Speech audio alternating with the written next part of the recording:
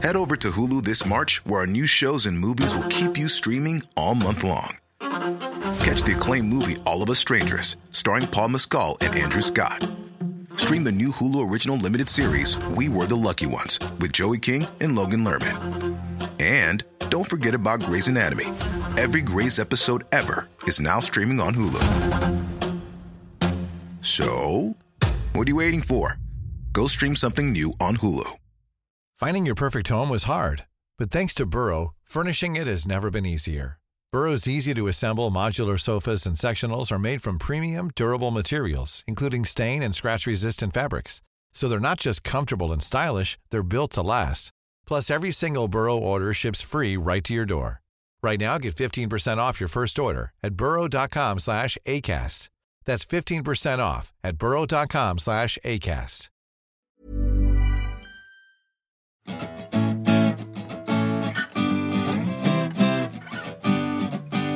Om du har en fråga du undrar över, väntan över, här är allt du behöver. Ja, en podcast med Emil och Stefan i spetsen. Välkommen till Quizpodden.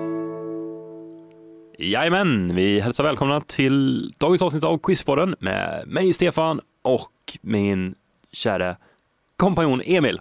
Jajamän, hej på er. Ska vi köra igång på en gång? Det tycker jag vi kan göra. Ja, då drar jag igång första frågan då.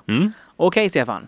D.B. Cooper är den enda i USAs historia som har lyckats med en flygkapning. Med andra ord så är det den enda flygkapningen som är uppklarad. Hur lyckas han med det? Flygkapningar är ju någonting som måste vara ganska ovanligt. Och tänk på det, sjukt obehagligt om man skulle vara med om det. Verkligen. Men började man inte med det efter 11 september att man hade med såna här air marshals på planen? Alltså civilklädda poliser. Jaha. En kanske som sitter någonstans som ser ut som en vanlig passagerare som liksom ska gripa in då om det händer något farligt. Men jag vet inte om man fortfarande har det. Jag får med att man hade det ett tag då i alla fall. Såna här air marshals.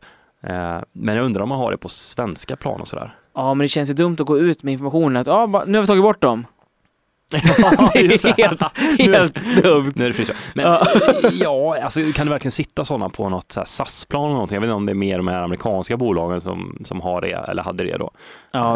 Ja, säkert. Men extremt obehaglig situation för att jag menar, ja, händer det någonting på ett plan, det är ju inte så mycket du kan göra. Alltså piloterna styr planet. Ja. Och övrig personalstyrka kan väl på ett stort plan vara 6-7 man. Det är väl inte så mycket mer än så liksom. Ja.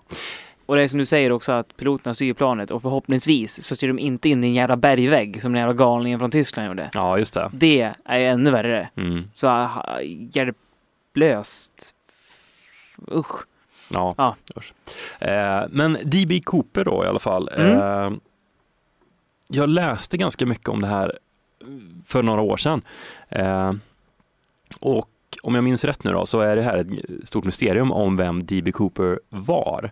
Och jag kommer inte ihåg om han inte ens hette så eller om det stod i alla fall på biljetten bara.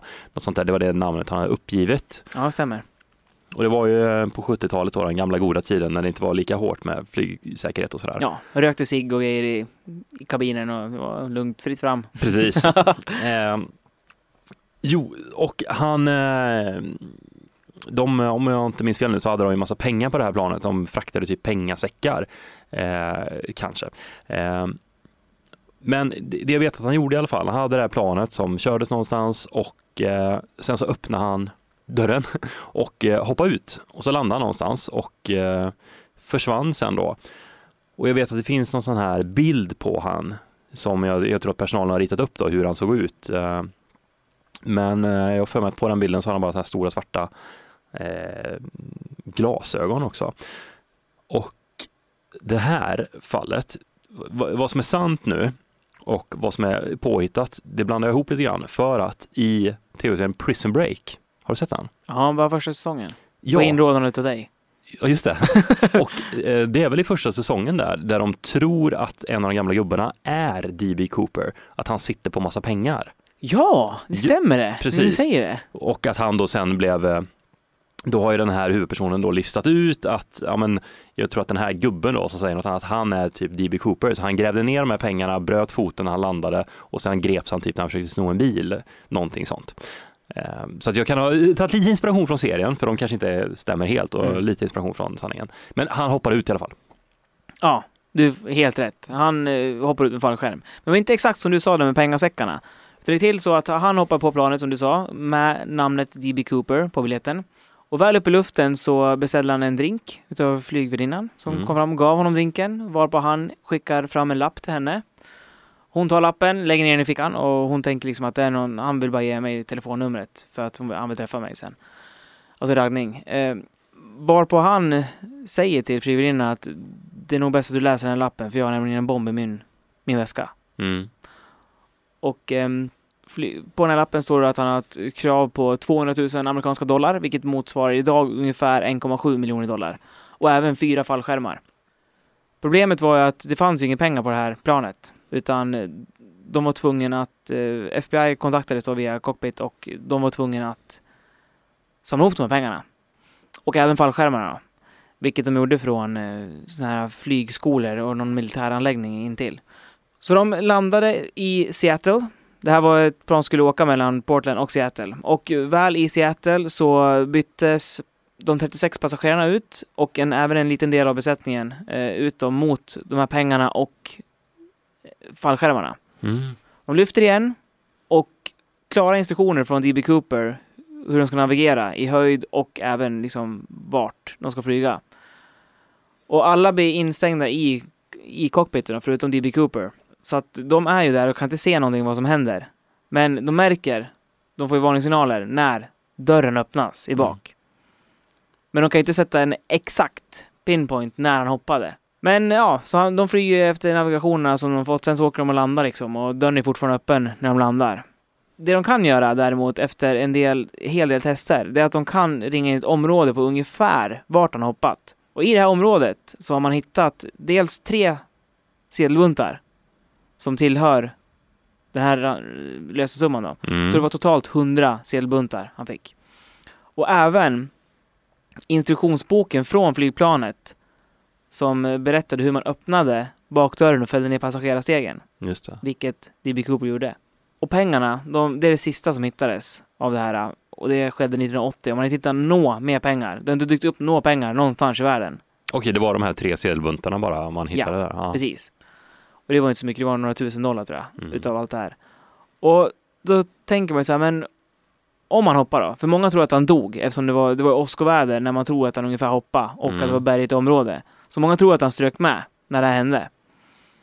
Men då tänker man så här, men varför har ingen hittat något lik eller något mer, alltså några kläder eller fallskärmar och så vidare? Ja, precis.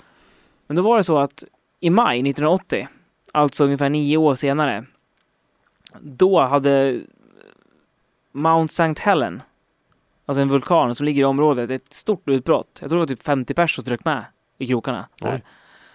Och då tror man att det utbrottet har begravt jättemycket utav ledtrådarna som troligen fanns kvar om man skulle landat och dött. Just det. Så det är mycket mystik i det här fallet. Det är spännande att läsa om. Jag kände det när jag läste om det. Det här känns som att du har koll på det här för att du är så intresserad av sådana här brottsfall och så vidare som är lite kluriga. Men jag kände att det är så pass intressant ändå så jag vill testa dig. Kände jag. Ja, men det är sant. Jag gillar lite sådana där mysterium överlag. Typ flykten från Alcatraz, vad hände med dem och sådana saker. Det här är en intressant historia och jag tycker de hade vävt in det snyggt i Prison Break också då. Att han hade klarat det och han hade begravt sådana här pengar någonstans. Så det är ju de i säsong 2 av Prison Break så är de på jakt efter de här pengarna. Ja, det är så. Okej. Men det var inte lika bra, eller hur? Den säsongen. Nej, det var inte lika bra. Nu kanske vi har spoilat Prison Break lite grann här nu, men jag känner att vad är den här serien? Den måste ju vara över 10 år nu. Ja, precis. Nu. Men de ska spela in en ny säsong, Prison Break. Ja, jag läste det. Som kommer 2017. Ja, är du peppad? De sista säsongerna höll ju verkligen inte måttet. Men kanske kan de få en ny start nu. Samtidigt hade ju Arkivex X-Files en ny start nu. Ja, visst ja. Du har glömt bort. Ja, släppte typ 6 avsnitt eller något sånt där. Jag kollade de första 2. Det var ingen höjdare. Nej, tyvärr. Så att, men man hoppas att Prison Break då kanske kan få lite nytt liv. För att det är en historia som jag alltid är väldigt intresserad av. Folk som sitter i ett fängelse och ska försöka bryta sig ut. Snacka om det ultimata mysteriet eller testet. Hur ska man göra det liksom? Ja, ska man köra limpa med bågfil i? Ska man Daltons tänker jag på då, från Lucky Luke. Och det känns som att jag är inte den enda som gillar sådana historier där man liksom har de här omöjliga oddsen och försöka ta sig ut från det här fängelset och så måste man vara supersmart förklarade. Vi snackade ju i avsnittet förra veckan om högst rankade filmen på IMDb, Nyckeln till frihet. Det handlar ju precis om det, hur man på ett smart sätt tar sig ut. Och Prison Break första säsongen var ju också en mega hit då. Ja, verkligen. Ja. Då ska vi prata lite Afrika. Aha. Då undrar jag, vad är speciellt med Lake Retba i Senegal? Okej, Lake Retba i Senegal. Kan det vara att allt är dött där? Fast det är väl kanske inte så unikt. Det är väl Döda havet, där är allting dött. Visst beror det på salthalten i Döda havet? Tror det. Det är så hög salthalt så ingenting kan leva där. Håller det på att försvinna nu? Så är det så? Det vet jag inte. Jag tror det hotas av att det håller på att försvinna för att det är så mycket dåliga liksom, förhållanden. Så att det håller på att torkas ut. Jaha. Jag är rätt säker på det faktiskt. Jag tror det är rätt illa med det också. Svårt. Kan du ge någon ledtråd där kanske? Ja, jag har några ledtrådar här. Jag kan säga att som första ledtråd kan du få att den här sjön kallas också Lac Rosé. Lac Rosé? Ja, jag tror att jag kan uttala så. Ja. Lac Rose. Ja, precis. Vi hade ju några avsnitt sen här, Stefan, när du sökte en färg. Då var den färgen rosa, kommer jag ihåg. Och då pratade vi om att det var ursprungsnamnet var ju något latinskt namn på den här färgen som var lite rosé. Har för mig, jag tror att rosé var kanske till och med det du angav i ledtråden då. Så jag chansar på att den här sjön är rosa. Helt rätt. Ja. Den ser ut så här. Va? Jesus. Knallrosa. Verkligen. Den lägger upp bild på Acast-appen. Jajamän, så ni som har Acast, ni kan se den nu. Ni andra kan googla på Lake Retba då. Knallrosa på grund av ovanlig typ av alger som bor där. Shit, vad häftigt den ser ut. Ja, eller hur? Man vill liksom gå dit och dricka. Känns som en så här god jordgubbs smoothie. Världens största smoothie som ligger där. Ja, det tror verkligen ut som en så här alien-planet eller någonting. Aha. Och det jag tänkte på att inte det här har varit med i mer filmer eller så. Vad tänker du då? Ja, jag vet inte om man ska spela in någon film som ska utspela sig på en annan planet eller någonting. Och så typ ska de gå och dricka vatten. Och så är den helt knallrosa sjö. Jag vet inte, den ser bara så konstig ut. Så att man tycker att man borde ha använt den mer. Ja. Kanske ligger ganska svårt tillgängligt. I och för sig. Ja, men samtidigt så kan man ju, det finns så mycket teknik nu som man kan göra det med. Ja. Det är det ja. Ja, det är sant. Och nu när du säger det så det kanske är lättare om man nu skulle ha en rosa sjö. Bara liksom digitalt göra en rosa sjö. Än att flytta liksom hela produktionen ner till Senegal för de här 2 scenerna. Ja, det är sant. Ja, men häftig är den. Verkligen. Man velat se. Cool. Okej, Stefan. Jag söker ett band.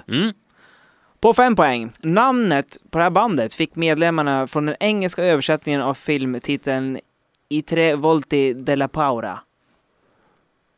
Okej. Kan du inte det? Nej, jag kan inte italienska. Hade jag kunnat det hade det varit bra nu. Ja. Det hade varit lite lättare. Men kan du säga det en gång till? I tre volti della paura. Det är originaltiteln alltså. Och kan du säga det en gång till när det låter som Super Mario? I tre volti della paura. Okej, då trillar det ner på lätt här. Nej, jag får ta nästa. Bara en parentes. Jag tror den svenska översättningen är i skräckens klor. Tror jag det är. Vill minnas det. Okej, på 4 poäng. Det här bandet valdes in i Rock'n'Roll Hall of Fame år 2006. Okej.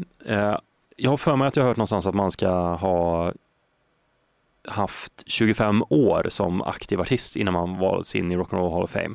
Tror det, för jag vet att typ Guns N' Roses valdes in 2010 något sånt där. Och då hade det gått ungefär 25 år sedan de släppte sin första skiva. Jag har för mig det. Att de har en sån klausul, och det känns ju klokt. Så man inte bara väljer in det som är stort för tillfället liksom. Ja, precis, för då blir det ju tar väl bort lite av den här auran då, att man måste vänta på sin tur. Ja. Så att då tänker jag att de valdes in 2006, då borde det vara att de var väldigt poppis då på 80-talet tidigt eller sent 70-tal. Så kanske typ Led Zeppelin eller någonting. Fast de fick väl sitt namn från den här zeppelinaren då som brann kanske. Ja, men jag tänker 70-80-tal i alla fall. Men jag tar nästa. Okej, på 3 poäng. Det här bandet bildades 1968 i Birmingham under namnet Polka Talk. Polka Talk. Ja. Och så bytte de namn från det. Ja, konstigt nog. Ja, precis. Fasen. Birmingham, okej, brittiskt band. Jag kan säga att det nuvarande namnet som de är kända under är typ 1000 gånger bättre än Polka Talk. Okej. Så Birmingham, vi pratar alltså England. Så är det 68. Ja. Jag tänkte på och så sa du i skräckens klor där, låter lite så hårdrocksaktigt. Så jag tänkte att typ kanske Black Sabbath. Men kan de ha kommit så tidigt som 68? Det är frågan. Det är kanske... Vad sa du? Det finns väldigt många band där från Birmingham också. Ja, det finns väl det. Industristad, kan jag säga. Hade vi inte annat för sig ungdomar än att spela musik? Just det. Judas Priest kanske också kommer därifrån. Kanske. Ja, det kanske är de då. Men skulle Judas Priest ha hetat Polka Talk innan de tog Judas Priest? Så skulle Black Sabbath gjort det? Ja, det är också så här. Fan, nu kör vi på Polka Talk. Det flyger inte riktigt, vi tar Black Sabbath istället. Ja. Okej, men något av de där metalbanden då i alla fall, tänker jag att det kanske är. Men 68 är lite dålig på så här musikhistoria, jag vet inte om de kommer lite senare kanske. Men i så fall kanske det var... jag yrar bara. Nästa nivå. Okej, på 2 poäng. Några medlemmar som har florerat i det här bandet då, när de har varit kända ska jag säga också, har varit Ian Gillan, Glenn Hughes, Eric Singer och Cozy Powell. Ja, man känner igen alla de där och jag tror att jag är rätt ute där med Black Sabbath eller Judas Priest. Jag kan säga att alla de här namnen som jag sa nu är ju kända från i andra sammanhang också. Ja. Extremt stora band. Precis. Också. Vad var första namnet du sa där? Ian Gillan. Ja, det känner jag igen lite grann. Inte Iron Maiden skulle det kunna vara? Jag tar ettan också för att jag har inget band som jag är säker på, men jag tror att jag är rätt kretsar i alla fall. Okej, på 1 poäng. Den här gruppen bestod i sin första uppsättning av medlemmar utav sångaren Ozzy Osbourne, gitarristen Tony Iommi, basisten Geezer Butler och trummisen Bill Ward, och har gjort klassiker som Paranoid, Iron Man och Snowblind. Då är det Black Sabbath. Helt rätt. Snyggt. Och som sagt, Ian Gillan och Glenn Hughes, som jag nämnde där, tidiga medlemmar. Båda de har ju spelat nu är det Black Sabbath tänkte jag säga. Uppenbarligen har de gjort det. Men båda de har ju spelat i Deep Purple. Ja, just det kanske därifrån. Och Eric Singer, trummis i Kiss. Efter Peter Criss. Det var Peter Criss som var katten, va? Ja, precis. Och sen så har du Cozy Powell, han har ju spelat med många, jag tror han spelar med Jeff Beck Group till och med. Och Yngwie Malmsteen han spelar med, trummis också. Men i alla fall, de var ju här och spelade bara för ett par veckor sedan nu. Här på Friends Arena. Lät ju som att det var en medioker historia. Sista turnén då när Tony Iommis hälsa är riktigt dålig eftersom han lider av cancer. Då håller på att ta liv av han. Men lite kul fakta om Iommi. Sista dagen på hans sommarjobb så var med om en arbetsplatsolycka. Så han kapade av fingertopparna på ringfingret och långfingret. Och för att han skulle kunna fortsätta spela gitarr så smälte han ner plastflaskor och gjorde egna proteser. Jag tänker att det inte var så jävla bra ställt i England, liksom slutet av 60-talet heller. Nej. Mycket arbetslöshet och så vidare. Och då kunde han spela gitarr i alla fall, för då fick han ju tillräckligt långa fingrar. Men det gjorde ont i handen på honom när han spelade, eller i fingrarna. Så de stängde ner gitarren. Så att han kunde liksom, för då var det mindre friktion. För att strängarna är inte lika spänna helt enkelt. Just det. Inte lika mycket motstånd. Och det gav dem ett helt unikt sound liksom. Och det tror de började göra på tredje-plattan eller någonting. Okej. Och ett till roligt fakta är att när de skulle spela in sin 4:e skiva som heter Volume 4. Det var alltså 1972 när det började gått bra för dem. Då hade de enligt basisten Geezer Butler en kokainbudget på $75,000. Vilket var alltså $15,000 mer en inspelning på själva skivan. Budgeten. Ja. De flög in kokain i privatjet. Ja. Sen om det är liksom att han vill bara bre på en rockmyt, eller om det är sant, det låter jag vara osagt. Men samtidigt så, vem fan vill spä på en sån myt? Det låter ju konstigt tycker jag, men ja. Ett av de bästa banden i världen i alla fall. Jag säger som Henry Rollins sa: You can only trust yourself and the 6 first Black Sabbath albums.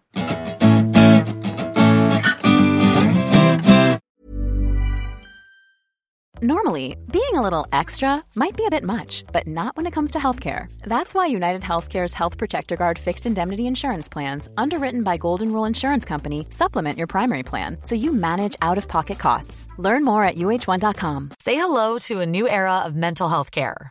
Cerebral is here to help you achieve your mental wellness goals with professional therapy and medication management support. 100% online. You'll experience the all-new Cerebral Way, an innovative approach to mental wellness designed around you. You'll get a personalized treatment plan from a therapist, prescriber, or both in a safe and judgment-free space.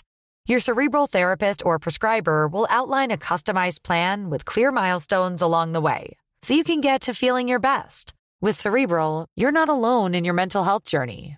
We're here to empower you to live a fulfilling life. So take that first step towards a brighter future and sign up today at Cerebral.com/podcast and use code ACAST to get 15% off your first month. Offer only valid on monthly plans. Other exclusions may apply. Offer ends July 31st, 2024. See site for details. Millions of people have lost weight with personalized plans from Noom. Like Evan, who can't stand salads and still lost 50 pounds. Salads generally for most people are the easy button, right? For me, that wasn't an option. I never really was a salad guy. That's just not who I am. But Noom worked for me. Get your personalized plan today at Noom.com. Real Noom user compensated to provide their story. In 4 weeks, the typical Noom user can expect to lose 1 to 2 pounds per week. Individual results may vary.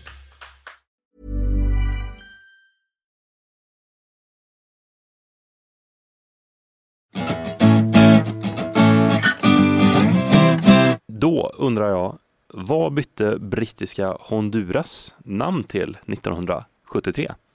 Och heter den idag, kan jag tillägga. Jaha, brittiska Honduras. Alltså något som låg i Storbritannien och hette som landet Honduras. Nej, jag söker ett land och det hette brittiska Honduras. Jaha. Och nu heter det någonting annat. Okej, så du söker alltså landet. Precis. Svårt. Vi kan heta brittiska Honduras. Är det Honduras? Så tråkigt kan det inte vara. För det finns ju ett land som heter Honduras. Ja, nej, det är inte Honduras. Nej. Men det ligger i närheten. Ja. Men vilket kan det vara? Brittiska Honduras, vad är det som ligger där? Det är där i Oceanien, va? Nej, Centralamerika. Centralamerika? Runt där. Okej. Jag kan säga att huvudstaden i landet jag söker heter Belmopan. Belmopan? Yes, och de har ungefär 350 000 invånare. Så något större än Island då, va? Ja, de har 330, va? Eller någonting. Något sånt. Och de fick, det här landet jag söker, som förr hette brittiska Honduras, det hörs ju på namnet då, att de fick sin självständighet från Storbritannien. Och det fick de 21 september 1981. Okej.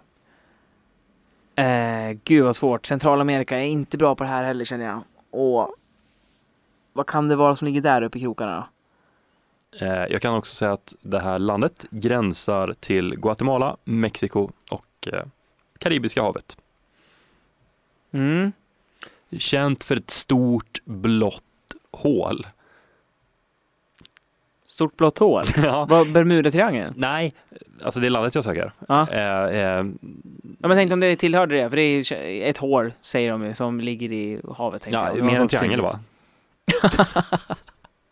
Ja, ett område i alla fall. Ja. Nej, utan det här är kanske så här häftiga dykfilmer på det. Att det är väldigt grunt vatten, kristallklart, och så går man fram till det här djupa hålet som är bara ett stort hål där det är mycket djupare än omgivningen. 124 meter, och runt omkring så är det kanske 20 meter djupt. Så att man ser såna här coola bilder ovanifrån, så ser man liksom en stor mörkblå ring. som är populärt bland dykare och dyka i och sådär. Gud vad läskigt. Det är havet och så här vatten, det är skrämmande tycker jag. Jag tror man bara utforskar typ 1-2% av jordens alla hav. Alltså vatten. Ja, precis. Av den totala ytan. Det låter rimligt, ja, kan jag tänka mig. Det finns ju bra djupa vattennivåer liksom i världen. Undrar vad som döljer sig där nere, ja. 1-2% är ingenting. Okej, men det här landet då, okej. Jag har inget bra svar här faktiskt. Fan, Costa Rica chansar jag på. För det ligger inte där heller, tror jag. Det ligger mer söderut, men... Eller gör det? Det kanske ligger där uppe. Jag får ta något annat. Jag tar Bahamas, säger vi. Nej, Bahamas ligger fan inte där. Nej, det är mer en ö en bit ut. Ja, precis. Men det land jag söker då, med huvudstaden Belmopan, det ligger lite över Costa Rica. Så det är ju rätt område att röra dig. Ja. Ja, jag chansar på att det är El Salvador. Nej, landet jag sökt var Belize. Belize? Yes. Okej. Första europén som nådde Belize, det var Christopher Columbus. Han är en först. Ja, precis. Först bland européerna. De då utforskade det här landet och sen så var ju Belize en brittisk koloni fram till 1973. Men det fick vänta då ytterligare ända fram till 81 innan det blev självständigt från Storbritannien, för att Storbritannien och Guatemala, som är grannlandet då, kunde inte komma överens om vart gränsen skulle dras. Aha. Så det tog ganska lång tid. 8 år då kom överens om det. Ja. Och Guatemala då, de erkände inte Belize för 1992. Så ännu längre tid. Och fortfarande så att Guatemala, de gör anspråk på halva södra Belize. Oj. Ja, så att men det är lite det är spänningar bara, det är inte krig. Ja, nej, spänningar. Okej. Okej, Stefan, blir lite sport. Bo Jackson, känner du till honom? Nej. Då kan det bli en svår fråga för dig. men Bo Jackson i alla fall, han är väldigt unik i sportvärlden. Och då undrar jag, varför är han så unik? Okej. Det låter helt klart som en amerikan. Och Bo, känner till någon Bo? Nej. Du kan ju få en ledtråd på en gång faktiskt, eftersom du inte känner till honom ens. Ja, det vore bra, för det jag tänker är ju bara mitt tankesätt är att det är någon amerikan, och i och med att han är unik så kanske han har slått något rekord eller någonting. Och jag kan också tänka mig att i så fall så är det någon som har varit populär inom baseball, NBA och typ NFL, att han har haft elitkarriärer, 3 olika sporter samtidigt eller någonting. Men det är min ena tanke, så att jag tror att jag behöver någon ledtråd. Okej, ledtråden du får är att han har varit verksam i bland annat Kansas City Royals och Los Angeles Raiders. Han är enda personen som har spelat i 2 lag samtidigt som har mött varandra. så han liksom han spelade en halvlek för ena laget och andra för andra laget. Liksom. Ja, och om det skulle hända, vilket tror du liksom skulle dra mest nytta av det? Alltså vilket lag skulle dra mest nytta av det? Det måste ju vara det i andra halvlek, tänker jag. Ja, det borde det vara. Eller andra halvan. Precis, för man kan ju tänka sig då att de ändrar de här köpklausulerna så du kan köpa någon mitt under match. Så han kanske var den enda spelaren som blev köpt mitt under match, skrev på, bytte klubb under matchen och sen bara kom in för andra laget. Ja, tråkigt då om man har liksom gjort mål eller någonting i första halvan då. Men vad sa du nu? Han var verksam i Kansas och Kansas City Royals och Los Angeles Raiders. Ja, precis. Raiders är väl i alla fall ett NFL-lag, tror jag. Stämmer. Och så Kansas City Royals, de kanske också är det. Men de skulle lika gärna kunna vara ett baseballlag då. Så jag kan tänka mig att han liksom, han kanske hade elitkarriär, 2 olika sporter samtidigt. Det har man ju hört om ibland i Sverige förr i tiden, på 60-talet. Jag vet inte. Typ Sven Tumba. Höll inte han på med typ både hockey och fotboll? Ja, jag tror det. Det stämmer nog bra. Och någon annan har man hört om som var landslagsman i både bandy-landslaget och fotbollslandslaget. Så jag drar till med det då. Han höll på med de här 2 sporterna samtidigt och var väldigt framgångsrik i båda. Och kanske var med i landslaget också då, i båda grenarna samtidigt. Ja, men det får du rätt för, Stefan. Grejen är så här att han var både med i NFL, vilket är den högsta ligan i amerikansk fotboll i USA, och i NBL, vilket är den högsta ligan i baseball i USA då. Och det finns andra personer som du sa innan som varit med i 2 olika högsta ligor i 2 olika sporter. Men Bo Jackson är den enda som varit med i både NFL och NBL. Och även, hör och häpna, dels är han enda som varit med i de ligorna. Men han tar även plats i All-Star-lagen i båda ligorna. Oj. Det är inte dåligt. Nej, det är inte dåligt. Och för er som inte vet vad All-Star-lag är, så är det alltså ett lag som sätter ihop i slutet av säsongen med de bästa spelarna i alla lag liksom. Snacka om att vara liksom bra. Verkligen. Och det blir väl då i det här All-Star-laget någon form av motsvarighet till att de är i landslaget. För det här är ju 2 sporter som i stort sett bara finns i USA. Ja, då är det helt rätt. Baseball och NFL, så de har ju liksom inga... Nu vet jag inte när det här var, men... Ja, han var ju aktiv, jag tror det var 90-talet. Ja, okej. Ja, och då fanns väl kanske inga stora internationella turneringar heller. Nej. Och om det fanns det så dominerade väl USA dem, så att det sågs väl inte, det var väl säkert inte så populärt ens. Nej. Och titta när typ USA mötte, inte vet jag, Finland i baseball. Liksom. Exakt. Och han anses ju på grund av det här som har varit en av världens främsta idrottare. Ja, det förståeligt. Ja. Då söker jag en tv-serie, Emil. Det här är den högst rankade tv-serien på IMDb.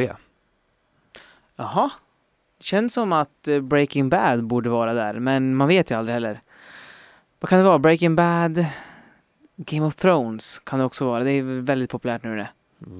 Kollar du på det? Ja, det är jag. Jag har inte sett en sekund det faktiskt. Det kan jag rekommendera. Ja, bra. Det är skönt att ha, för efter Breaking Bad gick luften ur mig liksom. Bra. Ja. Nu kan jag gå liksom, du behöver inte se dem mer, kände jag, för jag tyckte det var så sjukt bra. Jag har maxat upplevelsen av tv-serier. Men då kan det är väl lite mer fantasy, Game of Thrones? Det är det. Och jag förstår att det blir lite så här hypat nu liksom, för du har säkert hört många prata om det liksom, så här att se det, och då kan det nästan bli så att man säger men den är verkligen bra. Ja, det är bra. Jag har faktiskt varit på inspelningsplatsen av något av ställena i Island. Jag var på Island. Då åkte vi när de hade någon stor krigsscen, sa de. Jag bara, kul. Jag har ingen aning om vad du pratar om. Men de spelade in den när ni var där? Nej, de hade gjort det. De hade gjort det? Ja. Men jag kan förstå att det är väldigt sånt landskap, kan jag tänka sig, fantasi. Med så svart lava, sand liksom, och de här gröna kontrasterna som bryter av det. Ja, det är snyggt. Precis. De är verkligen en stor produktion. De spelas in, jag vet, i Dubrovnik är ju staden som är King's Landing i serien, som är typ huvudstaden. Det är Dubrovnik nere i Kroatien. Sen vet jag att de är på norra Irland, spelar in, Island. Så de är verkligen runt på många ställen. Ja, men jag får ta nästa ledtråd. Tack. Ja. Skådisar i den här serien, det är bland annat Scott Grimes, Damian Lewis och Ron Livingstone. Och de där namnen känner man inte igen riktigt. Kanske. Men ansiktena på de här personerna, det lovar, det är sådana som man absolut känner igen. Så det här är en serie som är ju typiskt av sådana skådisar. Man inte vet vad de heter, men man känner igen dem från andra grejer. Och Scott Grimes där, det kanske du känner igen lite grann. Det känner jag igen. Ja. Jag känner igen alla namn jätteväl. Ja, okej. Men jag kan inte placera dem. Nej. Han är med i ER. Cityakuten. Precis, Scott Grimes. Och sen har vi Damian Lewis, han kanske är mest känd av de här 3. Han är känd för många som den här för detta soldaten i Homeland. Har du sett Homeland? Ja. Han är rödlätte. Ja, är det han? Det är han. Det är Damian Lewis. För mig så är han dock mest känd som en av killarna som är med i den här Stephen King-filmen. Dreamcatcher. Fy fan, vilken dålig film. den Jesus! Den där känner jag igen honom från. Det har jag sett. Dreamcatcher. Alltså jag och en av mina bästa vänner var på bio på den. På Dreamcatcher. Och det måste vara ett tag sedan nu då. Det är ett tag sedan. Det är nog 12 år sedan kanske i alla fall. Det är jättelänge sedan. Ja, kan nog stämma.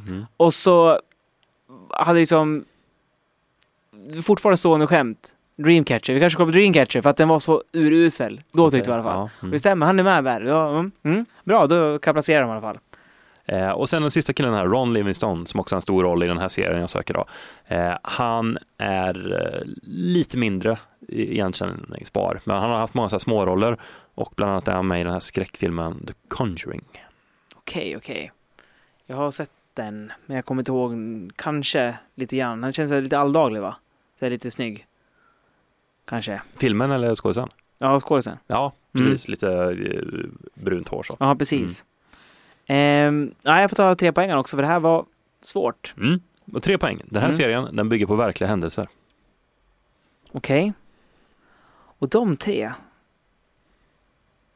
Jag kan inte tänka mig någonstans jag har sett han från Homeland framförallt.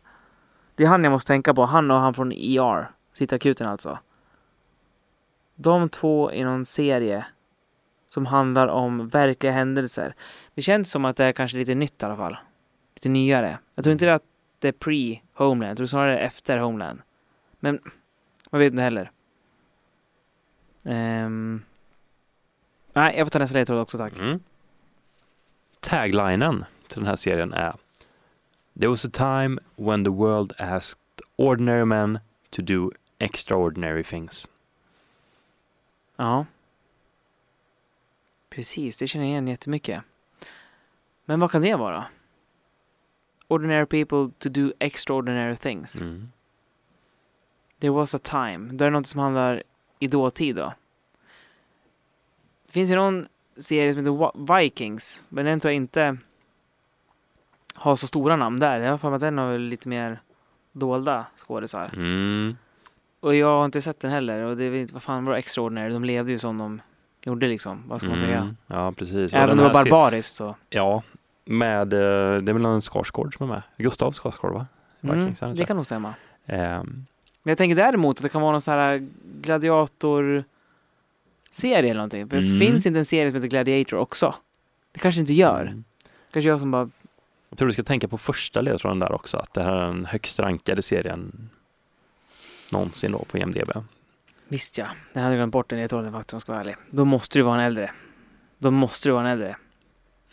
Som har fått lite år på nacken. Precis. Och den anses ju vara den allra bästa serien då. Ja.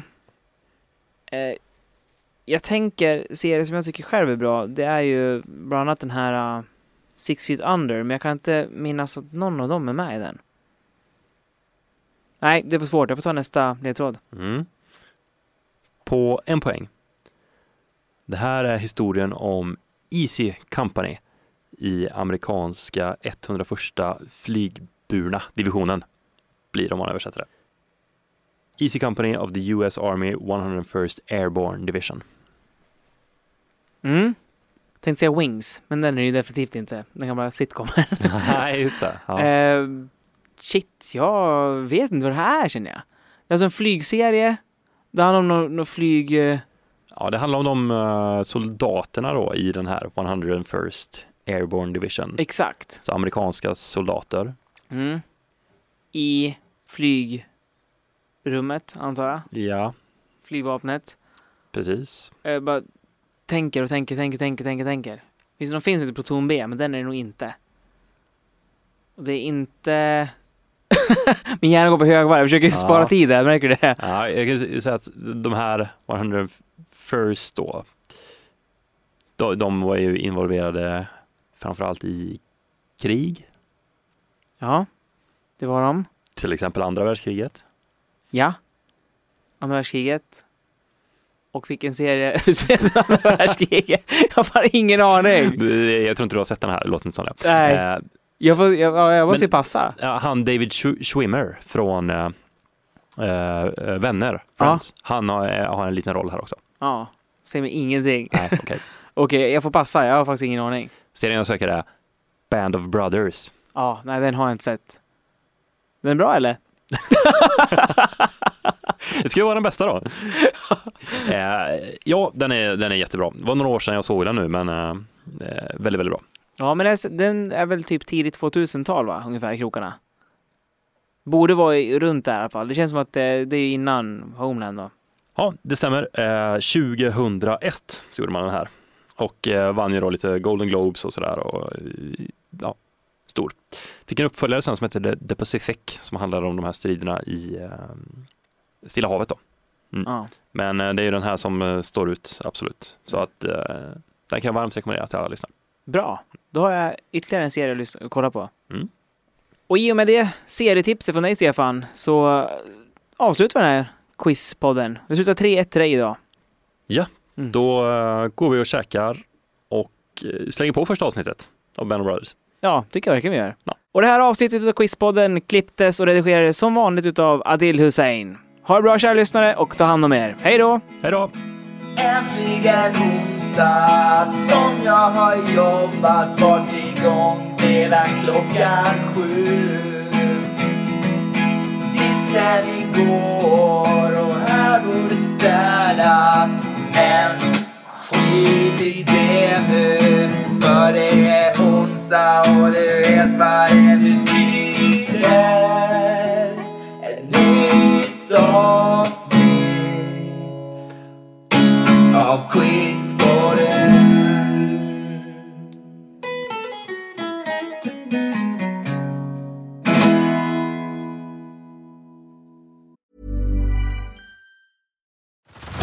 Head over to Hulu this March, where our new shows and movies will keep you streaming all month long. Catch the acclaimed movie All of Us Strangers, starring Paul Mescal and Andrew Scott. Stream the new Hulu original limited series We Were the Lucky Ones with Joey King and Logan Lerman. And don't forget about Grey's Anatomy. Every Grey's episode ever is now streaming on Hulu. So, what are you waiting for? Go stream something new on Hulu.